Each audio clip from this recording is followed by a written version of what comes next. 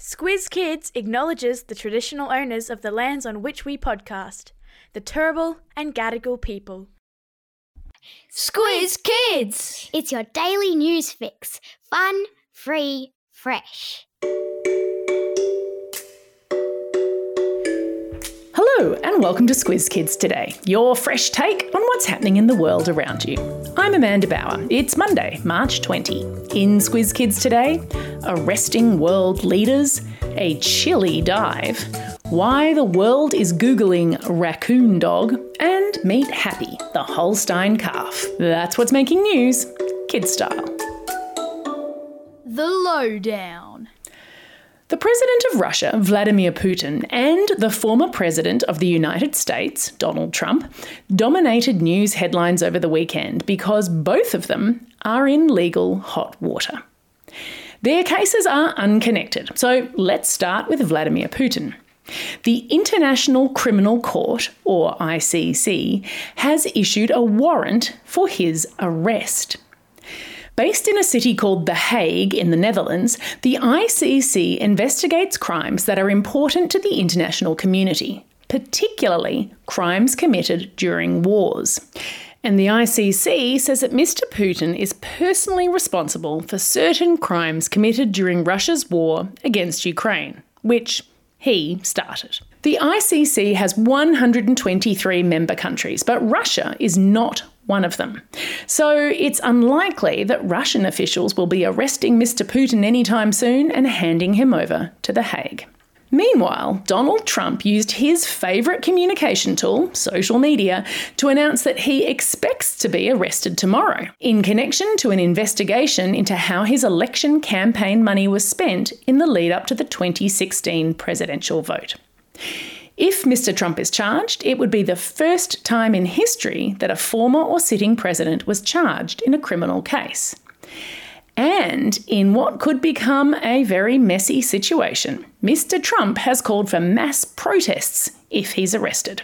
Making this legal hot water even murkier is the fact that Mr. Trump's lawyer says he's received no information about a possible arrest, and that his client's social media post was based on rumours in the media. So we have one president whom prosecutors want to arrest but probably can't, and one former president who's running to be president again, using the rumours of an arrest to try to fire up his supporters. What a complicated world we live in.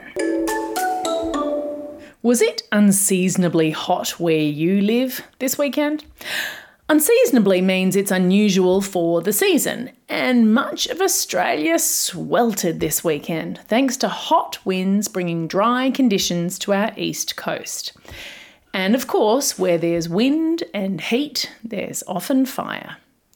Firefighters have worked incredibly hard all weekend to get fires under control in New South Wales, South Australia, Victoria, and they've kept us safe. Thankfully, cooler temperatures are in sight. Phew.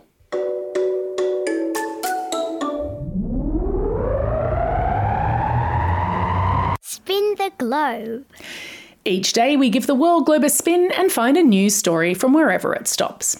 And today we've landed in Switzerland, where a man without a wetsuit has broken the record for the deepest free dive beneath a frozen lake.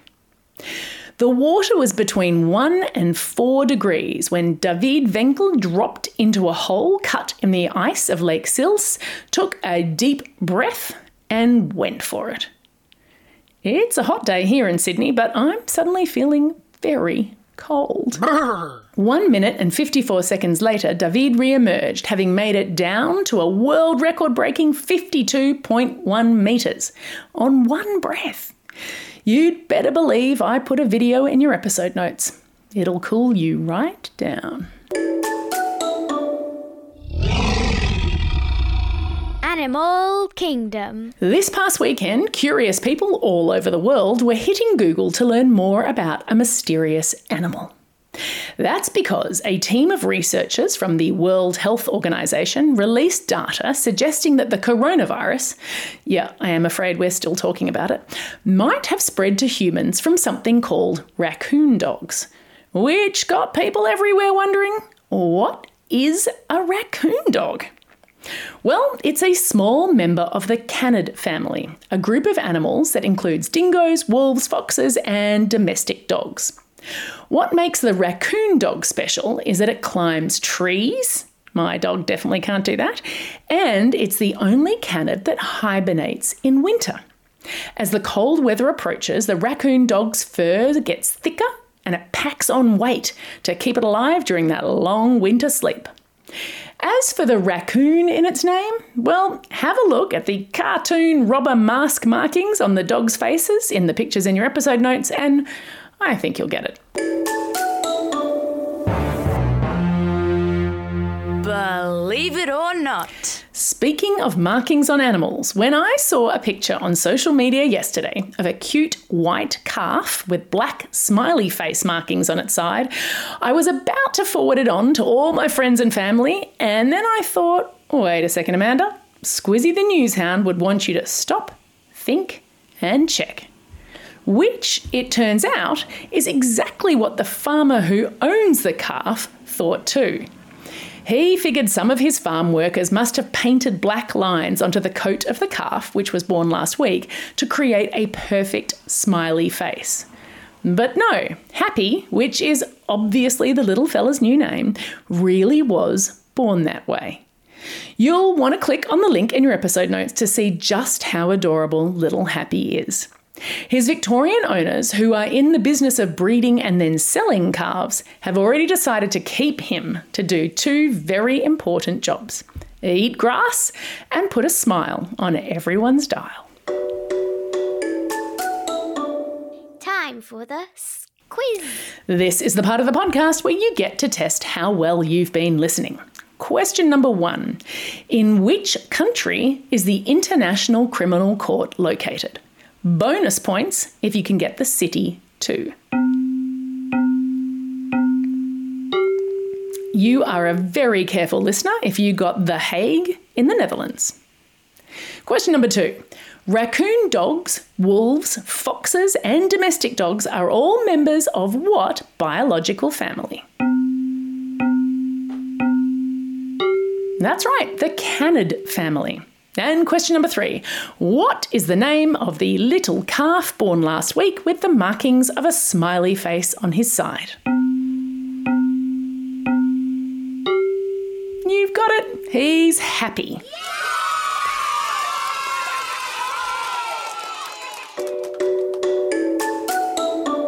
Shout outs. It's March 20, which, speaking of happy, is the United Nations International Day of Happiness. Now there is a day I can get behind. This year's theme is Be Mindful, Be Grateful, Be Kind, which, when you think about it, are 3 pretty great principles for how to live your life. I'll put a link in your episode notes to some resources on how you might celebrate this special day. It's a special day for these Squiz kids celebrating a birthday today. Isaac from Cannon Hill, Leo from North Wallaroo, Heidi from Camden, Harrison from Woongarra, Ethan and Claire from Bathurst, Charlotte from Banksia Park, Sky from Elwood, Shivam from Vermont South, Eva from Williamstown North, and Baram from Greystanes. Belated shout-outs go to William from Hornsby, Isabella from Sydney, Ray from Jindera, Alex and Eric from Narendra, Electra from Five Dock, and Issy from Brazil. And a whole lot of Monday love to these classrooms and their teachers. Year 5 and 6 with Ms Pride and Ms Golbsy at St Joseph's Catholic Primary School in Narendra. Year 6 and 7 at Susie's Homeschooling Hub in Heathridge. Love that alliteration, Homeschooling Hub in Heathridge. Years 4, 5 and 6 with Mrs Tully and Mr Tarry at Iona Public School in Woodville. Class 4C with Chloe at North Rocks Public School. And Class 3R with Mrs Rasker at Epping West Public School. Don't forget, if you've got a birthday coming up and you want a shout out, or if you want a classroom shout out, drop us a line at squizkids@thesquiz.com.au or fill out the form on our website. That's all we have time for. Thanks for listening to Squiz Kids today. We'll be back again tomorrow. In the meantime, get out there and have a most excellent and happy day. Over and out.